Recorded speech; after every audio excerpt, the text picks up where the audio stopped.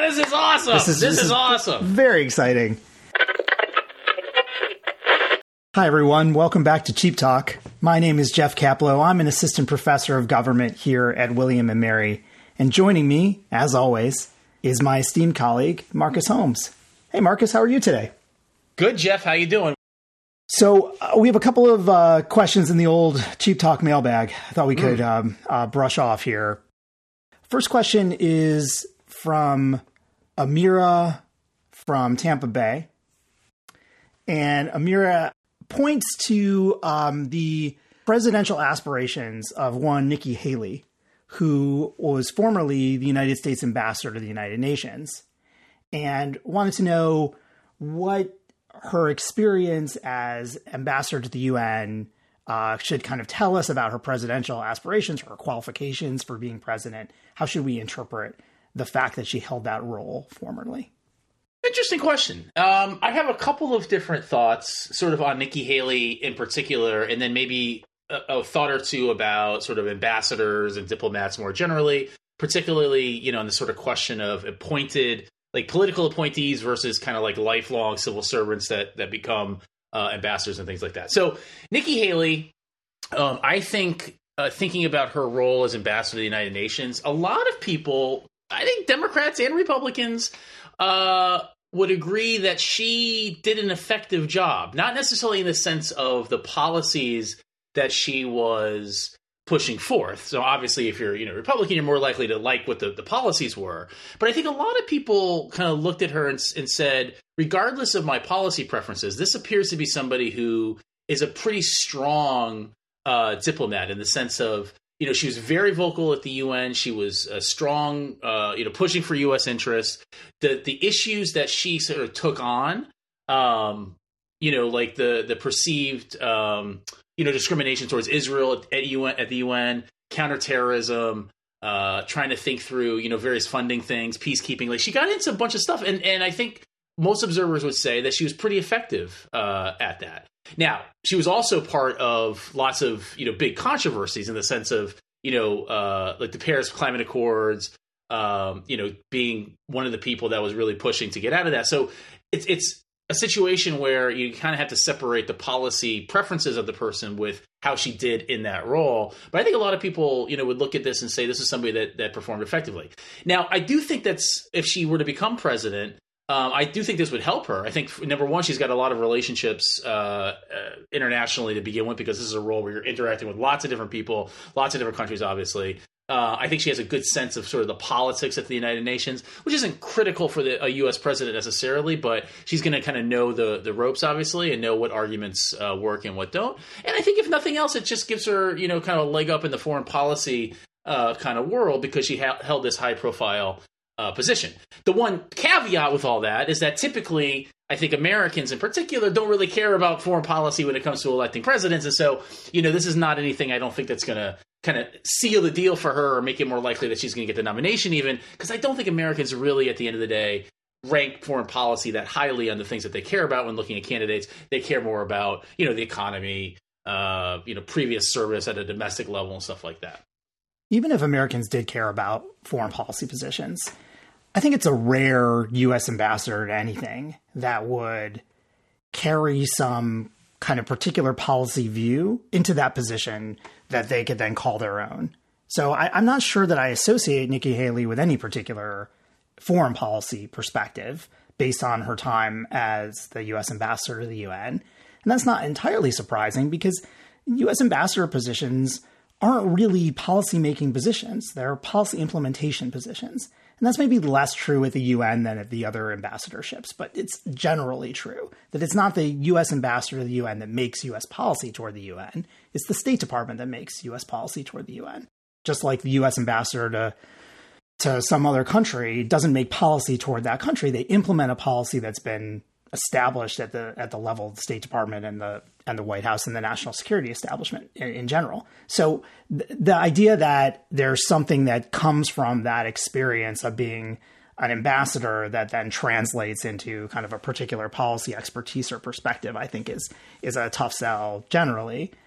And in fact, the idea that ambassadorships carry any kind of substantive weight, I think is called into question by the fact that most ambassadorships, well, not most, but most of the kind of high profile ambassadorships go to political appointees who generally have little or no expertise in foreign affairs. And this is kind of a continuing debate within the U.S. national security establishment as to how U.S. ambassadorships should be chosen.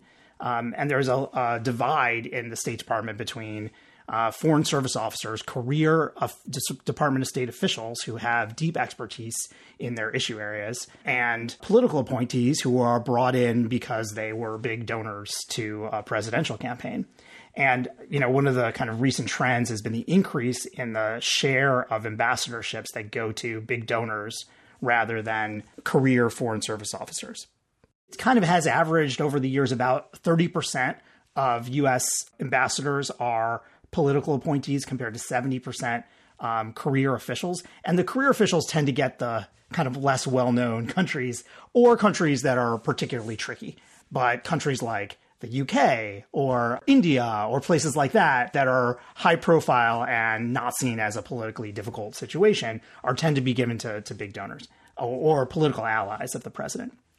But that percentage has been going up. So it has historically been about 30%. Under the Trump administration, it jumped up to about 45% and something in that range. And the Biden administration kind of talked a lot about reducing that number, but is kind of hovering at about 40% right now. Part of that is that Biden administration still has a very large number of ambassadorships that have not been filled, which is something else we might want to talk about. But every once in a while, there'll be a policy proposal. I think Elizabeth Warren had this proposal during the last presidential campaign where the candidate will say, I pledge not to have this be a system where big donors get ambassadorships. But those candidates never win. I don't think that's a coincidence, right? I mean, that's the kind of thing you say when maybe you're not raking in the big money donations anyway. And I think one illustration of kind of the importance that presidents place on this system of rewarding donors is the recent case of Eric Garcetti, who was recently confirmed by the Senate to be the U.S. ambassador to India and was previously the mayor of Los Angeles, I believe. I think that's right. His nomination, which was made right away when the Biden administration took office, his nomination was held up for 2 years because of allegations that he was aware of or should have been aware of systematic sexual harassment by one of his employees in his office. So not by him, but by one of his employees. The Senate kind of just didn't act on his nomination, and President Biden just refused to nominate anyone else. And so for 2 years, we've had no ambassador to what I think most would consider a strategically important ally going forward, India, a big, important country, particularly in the face of India's kind of waffling a little bit on their view toward Russia and its invasion of Ukraine. I mean, it would be maybe a good time to have an ambassador in place, but the Biden administration felt so strongly about rewarding a political ally that they refused to nominate someone else. And ultimately, Eric Garcetti's allies hired a lobbying firm to kind of push additional senators to switch sides, and his nomination was narrowly confirmed just a couple weeks ago. And I think this just illustrates that, like, presidents don't care about having an ambassador in place. They care about the ability to reward allies with these positions.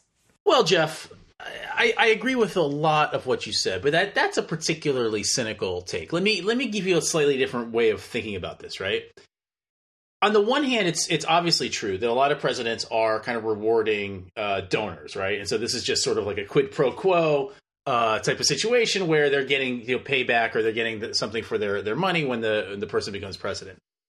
I think that political appointees in general, you could make a nice argument that one of the values of having a political appointee is that you have somebody that, at least theoretically, you have a good relationship with, you trust, you have experience going back sometimes, decades, you've worked on business deals before. And so, yeah, they might be a donor, they might be a political appointee, but if they're also somebody that you happen to think will do a really good job, then to me, it doesn't strike me as the end of the world to put in somebody like that. If you imagine yourself coming into a position as president of the United States, and the State Department comes to you and says, okay, we have these open, ambassadorships that we need to fill, and there's all these countries, and they're giving you these names of people that are, civil service, that have been in the foreign service for 30, 40 years. they have the experience, but you don't know them. You don't know them individually. You don't know if you could trust them. They've done a good job, obviously, to get in the position where they'd be even eligible for something like this. But at the end of the day, if you don't know the person, you might feel a little bit like, I would rather have somebody that has less experience in this role, but because I know that I can trust them and I get along with them, I know they're effective, that this might actually be the right move. There's somebody that I'm thinking of in particular. So the Obama administration, Caroline Kennedy was a political appointee ambassador to Japan. And I think even Republicans looked at that and said, like, she did a fabulous job. She didn't have any diplomacy or little diplomacy experience, but she went and she got things done.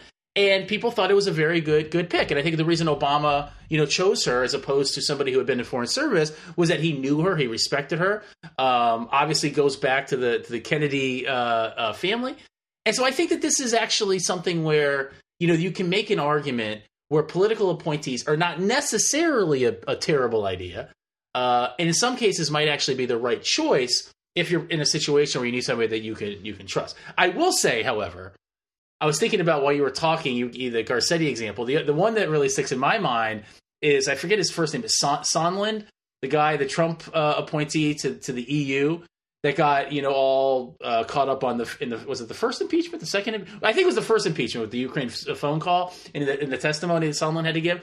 So that was a terrible example. This guy was like a hotel businessman, just very wealthy, had very little experience in the EU, very little experience in diplomacy, and it did not work out well for him. That's Gordon Sondland you're talking about. Gordon Sondland, that's his first name, right?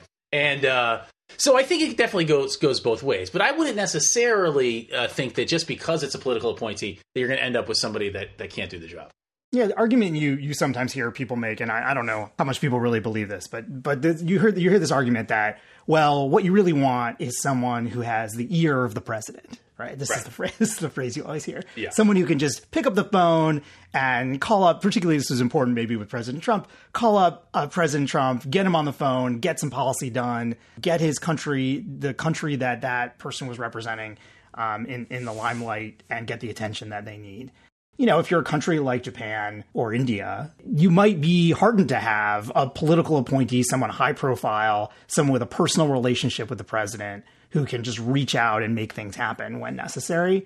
But I think that's mostly window dressing for what is a kind of spoils system that as a way of generating new big money donors for the next election, really.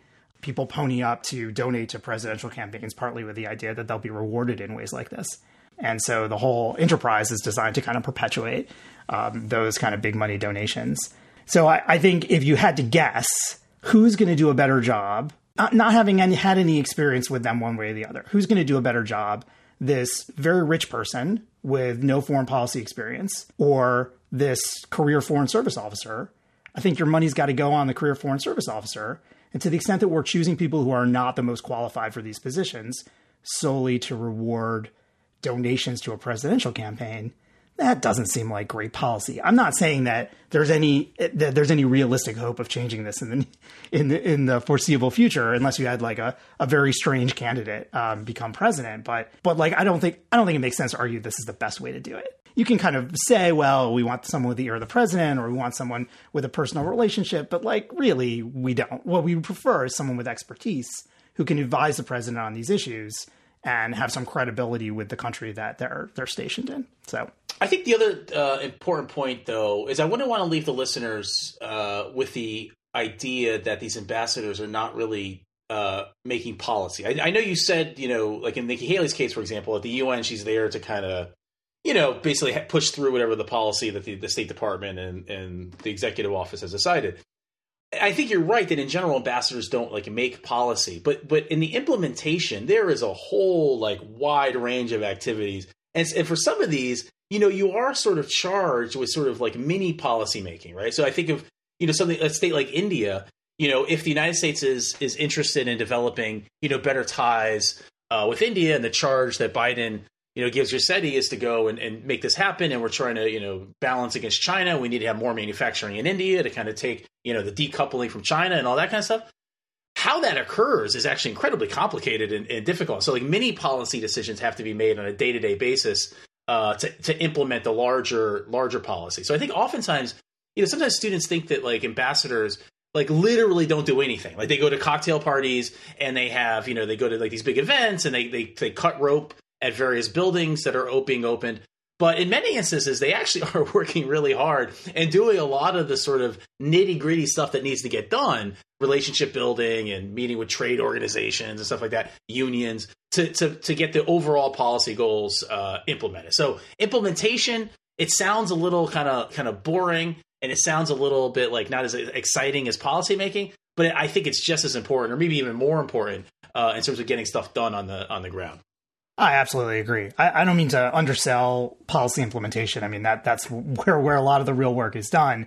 But just going back to the original question here, what can we learn about Nikki Haley from the policies she espoused as U.S. ambassador to the UN?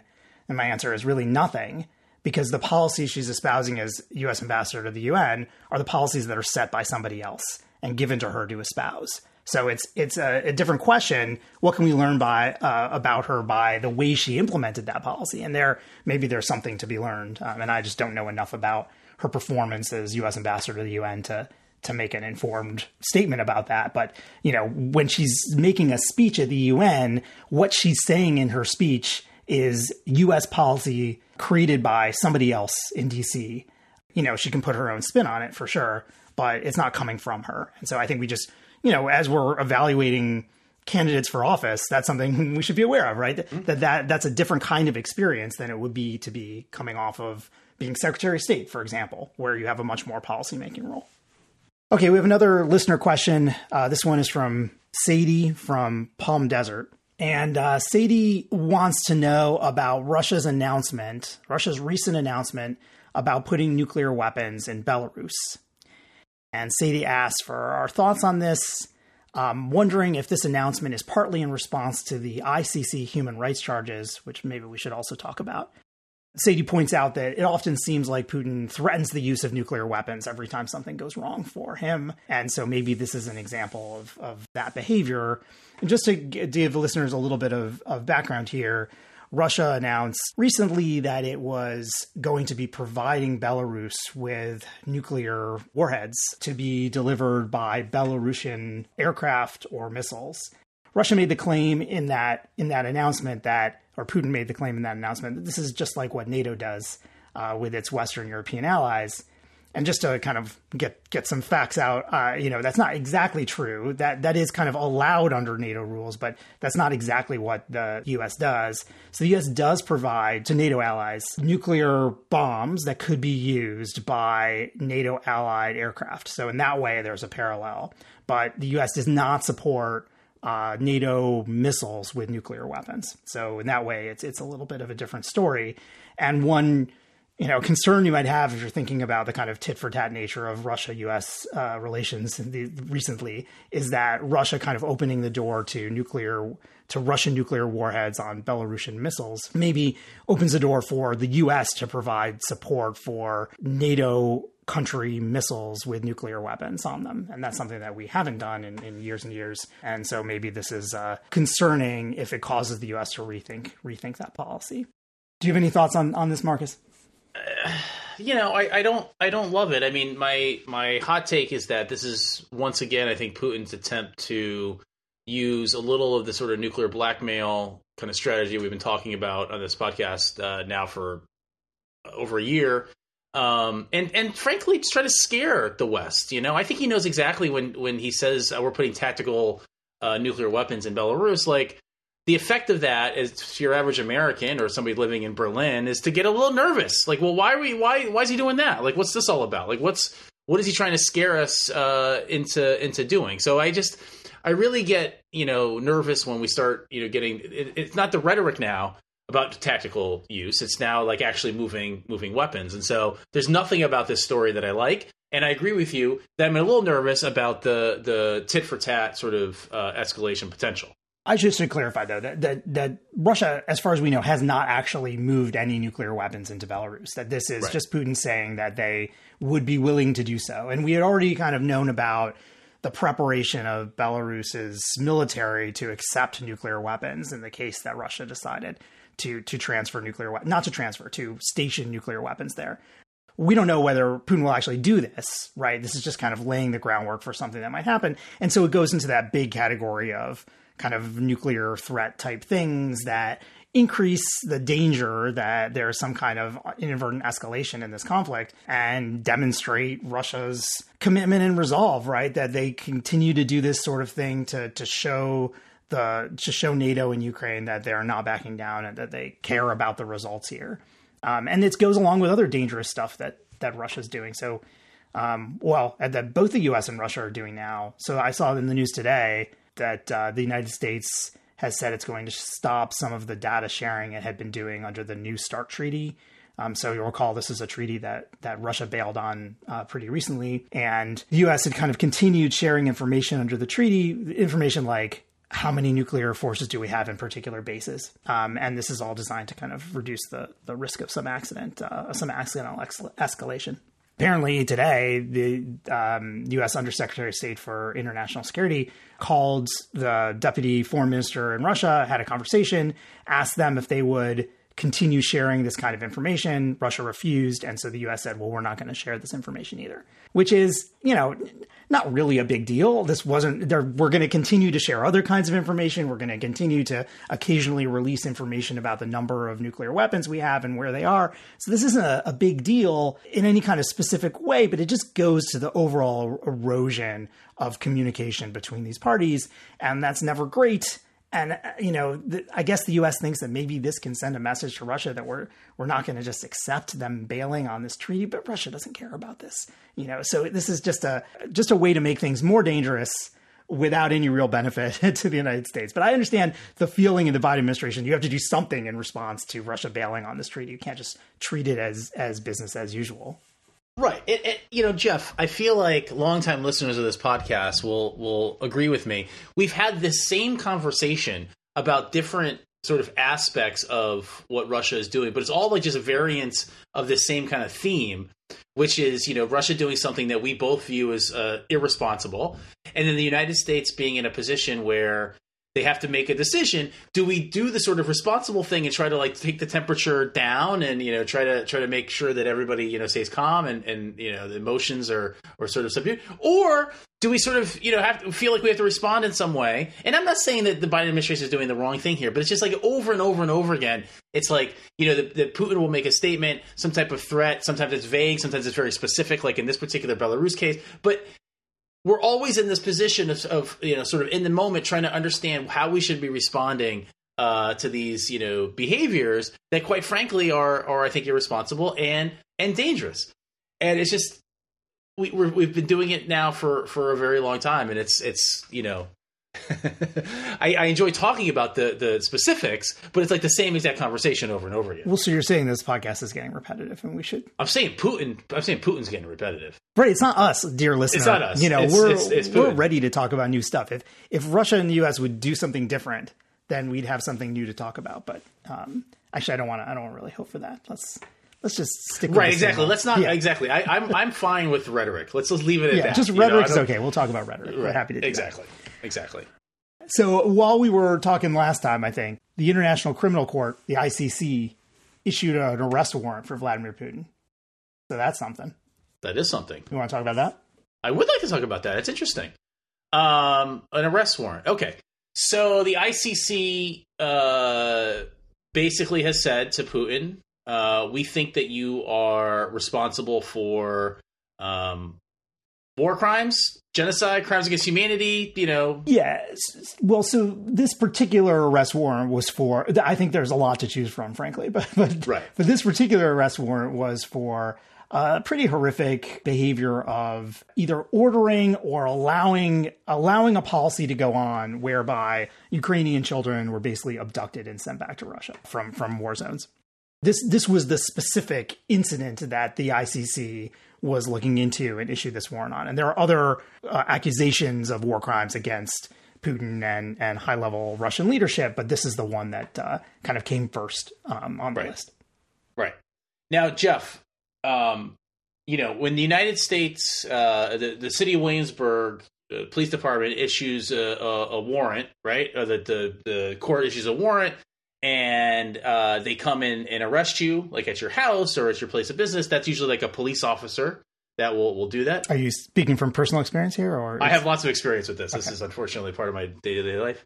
So the ICC, does the ICC have a police force? They do not. They do not. Okay. So then how does this work? We have a warrant for somebody's arrest, but the ICC has no police to go out and arrest Putin, right? So it's not like they're going to send like a helicopter into Moscow and like knock on his door and, take him to the ICC. So how does this work? What does a warrant do? So the way it works is that countries that have signed on to the Rome Statute, which is the charter of the International Criminal Court. It's the international treaty that establishes the court and gives the court some kind of international legal power. If you signed onto that treaty, you've committed yourself, I believe, to enforce the orders of the court. And so were Vladimir Putin to travel to a country that has signed this treaty, I think, according to Wikipedia, 123 states are party to this statute.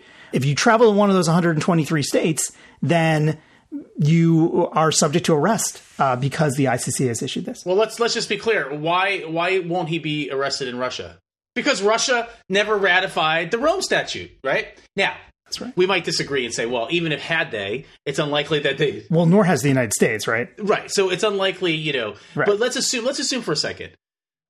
Just to play devil's advocate here, let's just say that Russia did. They said they signed the thing, they ratified it, they're good to go. If the ICC has an arrest warrant for Putin, is it likely that Russia is going to turn over its head of state? No, I'm thinking it's not. Probably not. So the issue here is twofold, right? So you need the state that the person who has a warrant out for them to either be a full member of the Rome Statute, a signee and ratified and all that kind of stuff, and willing to hand the person over. And this does happen, of course. This is in African countries with a lot of these cases, kind of come from, where unfortunately they've had, horrendous, genocides and things like that. The state is actually willing to hand the person over. So that does happen. But you need either the state that is hosting the head of state to hand them over, or alternately, if the head of state travels to a country that has ratified, that they would then be willing to make an arrest and then send them to the ICC. So it's actually really tricky to have this all work out, of course, right? So you have you issue a warrant with very low, I think most people would say, very, very, very low chances of actually resulting, at least in the short term, with Putin's arrest, right? So then the question is, Jeff, well, if everybody knows that, and we know that the likelihood of Putin being arrested and held for these crimes and tried and charged with it and have a trial and all that, why do it at all? What's going on here? Why make this big, sort of production and have an arrest warrant that's very likely to fail? Yeah, I mean, well, that's the question. I mean, I think the folks involved in this are under no illusions that this is going to result in Putin's immediate arrest and transfer to The Hague to stand trial. That's not what anyone is thinking. But I think there's still a couple of issues at play that the court considers and that the folks who designed the statute consider. And so one is that there is something to be said, perhaps, and I'm not myself a strong advocate of this view, but I'll just put it out there. There's something to be said for enforcing the international law, or at least like making a statement about violations of international law, regardless of whether there's any hope of bringing someone to justice. Right. And so from a perspective of establishing that international law affects both the powerful and the not powerful, we should still have an arrest warrant put out for Vladimir Putin, even when there's no chance of bringing him to The Hague for trial, the same way we would issue an arrest warrant for someone for whom there was a chance of bringing them to The Hague to stand trial. So you don't want your international law to be kind of subject to an additional check of, well, how feasible is this really in the international legal system? So that's one kind of way you might think about this, that there's something important and symbolic about these kinds of statements, even when they don't result in an actual arrest.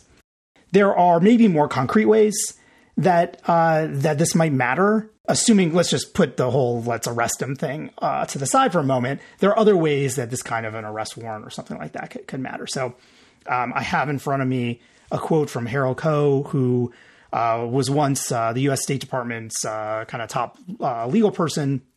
in the Obama administration. And he said, quote, anything that delegitimates him, isolates him. Anything that isolates him, weakens him. Anything that weakens him hurts his bargaining power.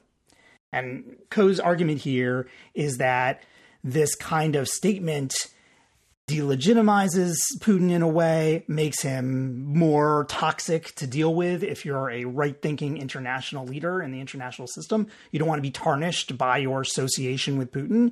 And so every time something like this happens that draws attention to Putin's status as a war criminal, well, that has some follow-on effect that actually weakens Putin in his attempts to do things internationally. And for that reason is maybe worth pursuing.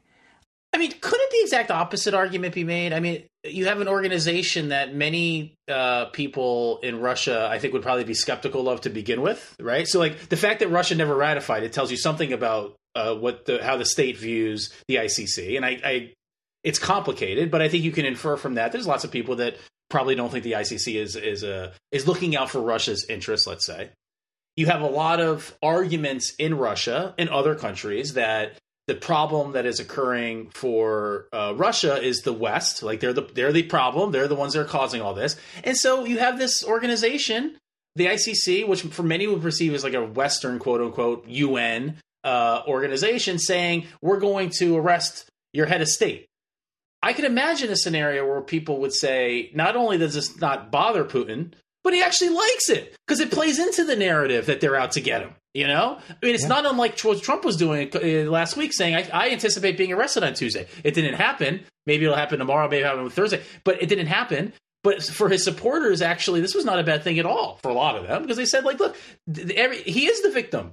They're out to get me. Right. So I'm a little skeptical of the argument that you just gave. That's not your argument. The argument that you were sort of relaying, where this isolation, delegitimization hurts him. I think you could also make an argument that this might have like no effect whatsoever, or alternately, have something to do to boost the narrative that he's been sort of trying to make, right? And then if that's the case, then you're actually helping Putin in a very sort of counterintuitive way rather than hurting him.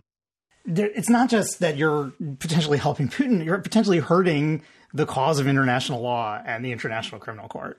And this is something that folks who study international organizations worry about a lot. When you're an international institution and you issue this kind of a thing, an arrest warrant for Vladimir Putin, and then that is ignored, as it appears this will be. So we've already seen Vladimir Putin invited to attend a summit in South Africa, which is a party to this treaty. And, of course, they're not going to arrest him. They want him to come and join the meeting. So when you're an international organization, you issue this kind of arrest warrant, folks ignore it. What does that say about the value, the legitimacy, the importance of your institution? It sends a strong message of weakness to the international community. And so the next time this court wants to do something that requires international cooperation, it has an additional hurdle to jump because its reputation has potentially been damaged in the international community. And this has parallels in other institutions. So I study the Nuclear Nonproliferation Treaty, as maybe listeners are aware. And you should tell us about that at some point. Yeah, I should. And one of the cases in my book is looks at this issue with regard to the Nuclear Nonproliferation Treaty. And there are actually some really interesting declassified CIA assessments from kind of the early years of the NPT, where they were looking at the verification and monitoring mechanisms that were built into the NPT. And there's an organization based in Vienna called the International Atomic Energy Agency. And their job is to kind of go look at nuclear facilities all over the world and determine if countries are cheating on their nuclear commitments and secretly developing weapons. So the CIA had some information, apparently, in the 70s that there were a lot of weaknesses with the IAEA's verification and monitoring, and that a lot of other countries knew about these weaknesses. And the CIA confidently predicted that this information was going to come to light, and it was going to reduce confidence in the Nuclear Nonproliferation Treaty, and the whole thing might collapse because of it. But what actually happened, and the CIA kind of revisited this years later, this assessment, what actually happened was nobody said anything about the weaknesses that were in this verification and monitoring, even though a lot of countries kind of knew there were some serious weaknesses. And the CIA kind of revisited this assessment and they said, well, we kind of underestimated that countries were kind of willing to let this go, partly in order to preserve the credibility of the system, right? That they didn't want to draw attention to the weaknesses in the system for fear of, causing further weakness, that others then would think that the system didn't work and would seek nuclear weapons because of it. So you can kind of see this collusion among countries in trying to bolster international institutions and make sure that others think that they're strong, even when they might have evidence that they're weak. And so international institutions like the ICC have to grapple with this, that when they issue these kinds of statements and then countries kind of publicly ignore them, well, now they have a harder job next time. And so there's some incentive maybe for institutions like the ICC not to do this sort of thing, right? To make sure that the kinds of statements they issue are measured and moderate, and that they don't issue arrest warrants for heads of state who will never come to justice. So this is a real active area of research in international institutions. First, I got to say, I am impressed at your ability to bring everything back to. So we went from an ICC arrest warrant of Putin to the NPT and nuclear weapons. I thought that was a great example. It was relevant. That was really well done. No, it was great. It was great because what you were able to do is you were able to generalize the argument, not just in the ICC case, but to broader institutional theories. And I think that's wonderful. Let me just say a couple. I think one way to understand what this is about, in addition to all the things that we've talked about, right, the symbolism and stuff like that, there is precedent for heads of state to be tried after they're out of office, right? So, for example, I'm thinking about Slobodan Milosevic in Yugoslavia. This is before the ICC. This is the International Criminal Tribunal for Yugoslavia, ICTY. And I think it predates the ICC. But the bottom line was Slobodan Milosevic was charged with war crimes and lots of very similar types of things that people have alleged Putin has been doing in Ukraine. This was happening during the breakup of Yugoslavia and the wars that were occurring in Sarajevo and other places. So when a new government comes in after this happens and Yugoslavia breaks up, and you have Serbia is its own country, and they have their political process takes over, and there's new leadership. They make the decision after the ICTY issues this warrant to actually arrest Milosevic, who is no longer the head of state, but was very recently. And one of the reasons they did that is they wanted to show, like, we're different. Like, this is not – he was a very powerful figure in what was Serbia, quote unquote, because it was the former Yugoslavia, very powerful figure, and had a lot of allies and a lot of support. But the new regime, the new government wanted to say, no, we're going to comply with international law. We're going to comply with this trial. We're going to send him to The Hague. And that's exactly what they did. So I'm not saying that's going to happen here, but it's not crazy to imagine a situation where Russia does undergo some type of political change, whether it's because of discontent domestically, whether things just run their course with Putin, whatever. And the new powers that be in Russia, if this arrest warrant is still valid, or if the ICC issues another one at some point down the line or something along those lines, might actually make the decision to arrest them and go ahead with the trial. I think that's also unlikely, but I do at least want to point out for listeners, it's not unheard of, and it has happened in the past. But the Serbia case is very different. But, there is some, if you're for an optimist for the ICC and you're hopeful that one day Putin will have to stand trial for these crimes, I think the Milosevic case is one of the ones that you can look at and say, okay, this is not all that unprobable because there is a case, there's precedent for it. This whole situation has been kind of easy to dismiss, right? It's like, okay, the ICC puts out this arrest warrant. Everyone collectively says, oh, that has no bearing on anything. And, we all move on. So I think that's kind of the prevailing take out there. So I'll just maybe give a few reasons why there might be some real impact here. Subtle impact, not a dramatic impact, but an impact around the margins where you might want to have this kind of thing occur, even if we know there's not going to be an actual arrest of Putin. So one thing that this does, and this is actually something that came out in the ICC statement of the proceedings, which I don't think many of the pundits on this have actually looked at, but one of the things that came out is that this is an ongoing crime, right? That what's going on with the abduction of Ukrainian children and sending them to Russia continues to happen in occupied areas of Ukraine. And by drawing attention to the ongoing crime, it is possible, at least, that this kind of an arrest warrant, so it wasn't just for Putin, it was also for the official in charge of this kind of policy, that by drawing attention to this, maybe there's less of it. Maybe Russia reverses course, or at least it draws more international attention to this practice, subjects it to more international scrutiny, and has some real impact for some children, right? And so that alone may be a reason enough to kind of go public with this sort of thing and issue the warrant. So that's one issue. I think it's plausible that this has some effects, even if no one is arrested, in terms of smaller things like restricting Putin's travel slightly. I think is one possibility. There was a couple of reports that maybe because of this, there would be some children sent back, right? So like little things that Russia might do to try to relieve international pressure based on this. So if that kind of thing happens, then this sort of policy is worthwhile. And then just to echo what you were saying about Milosevic, I saw someone say on Mastodon or Twitter, whatever we're using these days, that, this is how every ICC statement is, that it's always how it is. There's an arrest warrant issued for someone and everyone says, well, that person is never going to see justice. But then sometimes they do. Right. And so it always starts this way where if you're like, yet another unenforceable international edict from this organization. But yet sometimes we have these trials. Eventually, these people are out of power or the winds shift in some way and that person can be brought to justice. And this is a necessary first step if that's ever going to happen. So maybe that's a kind of more hopeful take on what's going on with the ICC here. Yeah, and because I'm a psychology person, I'm also going to bring up, it can't be very pleasant for Putin to have this hanging over his head, right? He might listen to Cheap Talk and say, Jeff and Marcus are right. Like, I have nothing to worry about. In all likelihood, I'm never going to be arrested. But the slim chance, the non-zero probability that one day this will come to fruition and you will be arrested by somebody, either abroad, you go to visit Paris or something, or in Moscow, in St. Petersburg, somebody comes arrest you because the political winds have changed. I can't imagine it's going to be too pleasant to live under that potential, right? And so from a psychological perspective, I think this is, if you're into the idea that one of the things we need to be doing here is punishing Putin for his actions, this might be viewed also as some type of punishment, even if it doesn't result in jail time.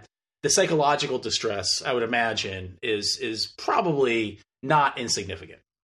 If Putin is listening, I'd just like to say, come on the pod. We can have a discussion. I will offer amnesty for the... I'm going to draw the line. No, I think authoritarian dictators we do not allow on the podcast.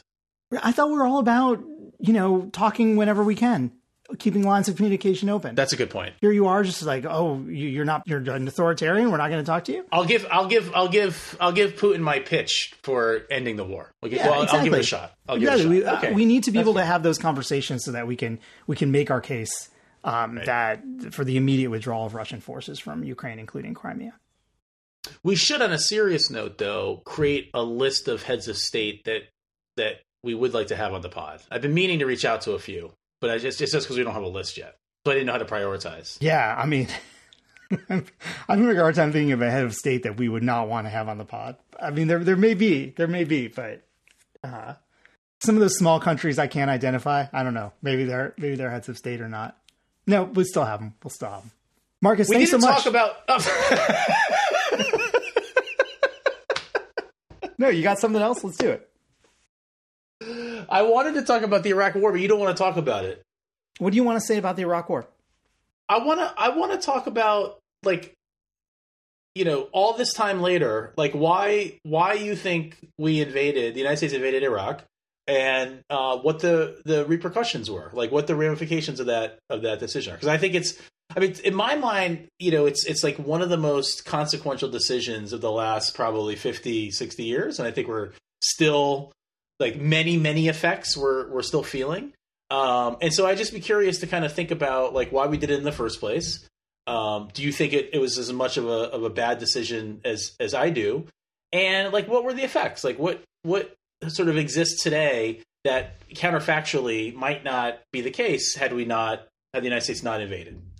Yeah, I think we're 20 years in now from the initial. We are 20 years in. Initial invasion. Time flies, man. Well, I think that's a great topic for a conversation another day. That's a good teaser for the next episode of Cheap Talk, when we will break down the Iraq War 20 years later and see what we can learn. I like it. From that horrible misadventure. Well, you sort of played. You showed us your cards there. Sorry, you were thinking I was going to be like pro Iraq War? I was thinking you were going to be one of the ones that said like actually that was the right decision. I am do it again today if we have to. Regime. No.